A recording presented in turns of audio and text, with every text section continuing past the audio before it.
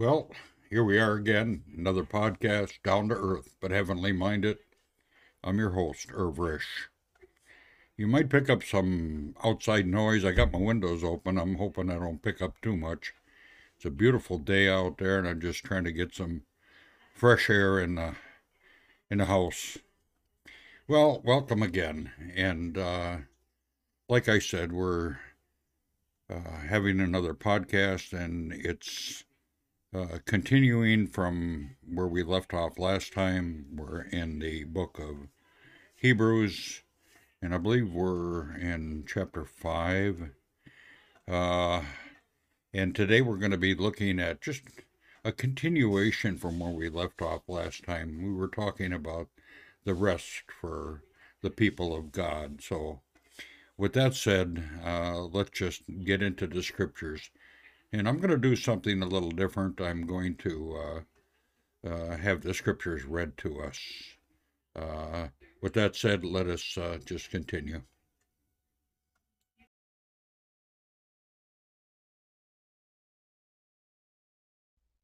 Chapter 4.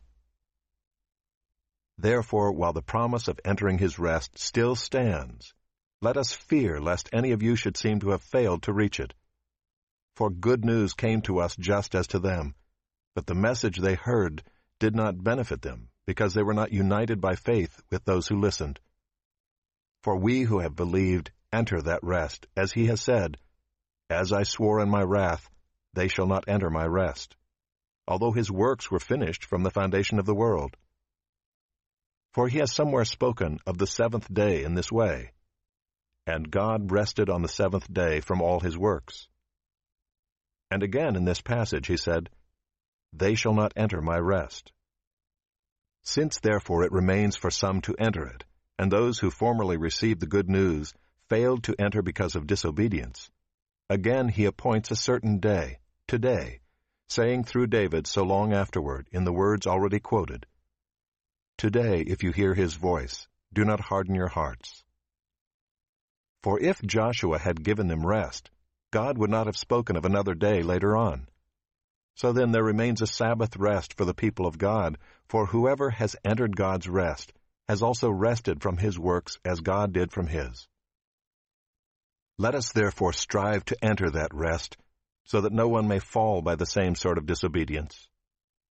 For the word of God is living and active, sharper than any two-edged sword, piercing to the division of soul and of spirit, of joints and of marrow, and discerning the thoughts and intentions of the heart. And no creature is hidden from his sight, but all are naked and exposed to the eyes of him to whom we must give account.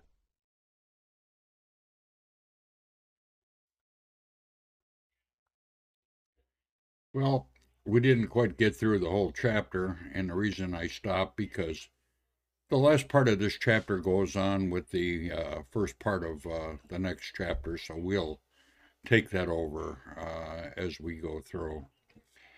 All right, going back and looking at what we just covered, it talked about,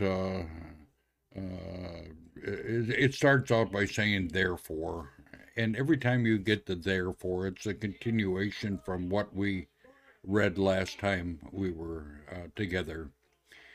So, we're talking about the promise of entering the rest of God. And it says that we should do this lest we fear anything should seem to have failed. And the good news comes to us just as to them. And they're talking about the Old Testament saints. But the message that they heard didn't benefit them at all because they were not united in faith. That's very important. We think about this. Uh, it's for who believe that enter into God's rest. And we brought that up the last time. And it says that God says, as I swore in my wrath, he says, they will not enter my rest. And this is exactly what happened. Although his works were finished from the foundation of the world, and we talked about that, and it includes everybody from the very beginning of creation to the end of creation. And God rested on the seventh day after he had created everything. And there was a purpose for that. And in the Old Testament, it was called the Sabbath, God's rest. And they were to rest on the Sabbath. And we are also to rest from the finished works of Christ. Rest in the fact that he has taken care of everything. And again in this passage it says this, they shall not enter my rest. So because of unbelief, people that came before us didn't enter the rest of God. And it went on to say, since therefore it remains for some to enter it, and those who formerly received the good news failed to enter because of disbelief, or disobedience, I should say. And they disobeyed God because they didn't believe God. And it says that there was a day appointed. And he goes on to say, he says, today, saying through David now, this is in the Old Testament now, so long after, in the words already quoted, and these were quoted from the Old Testament. Today, if you hear his voice, do not harden your heart. For if Joshua had given them rest, you know, this was even after Moses. If Joshua would have given them rest, God would not have spoken of another day later on. And that's what we're talking about right here. So then, there remains a Sabbath rest for the people of God. For whoever has entered God's rest also rests from his works, from the work as God did from his. So we rest in the fact that we don't have to work our way to heaven. God's already took care of it. Now let us therefore strive, it says, to enter that rest, so that no one may fall by the same sort of disobedience that they did in the Old Testament. For the words of God is living and active, and sharper than any two-edged sword. It even pierces to the division of the soul and the spirit, the joint and the marrow. It discerns the thoughts and intention of the heart. Remember, we talked about the heart. It's all from the heart. And no creature is hidden from his sight, but all are naked and exposed to the eye of him to whom we must give an account. Someday we got to give an account. And next time we get together, we're going to look at Jesus as our high priest.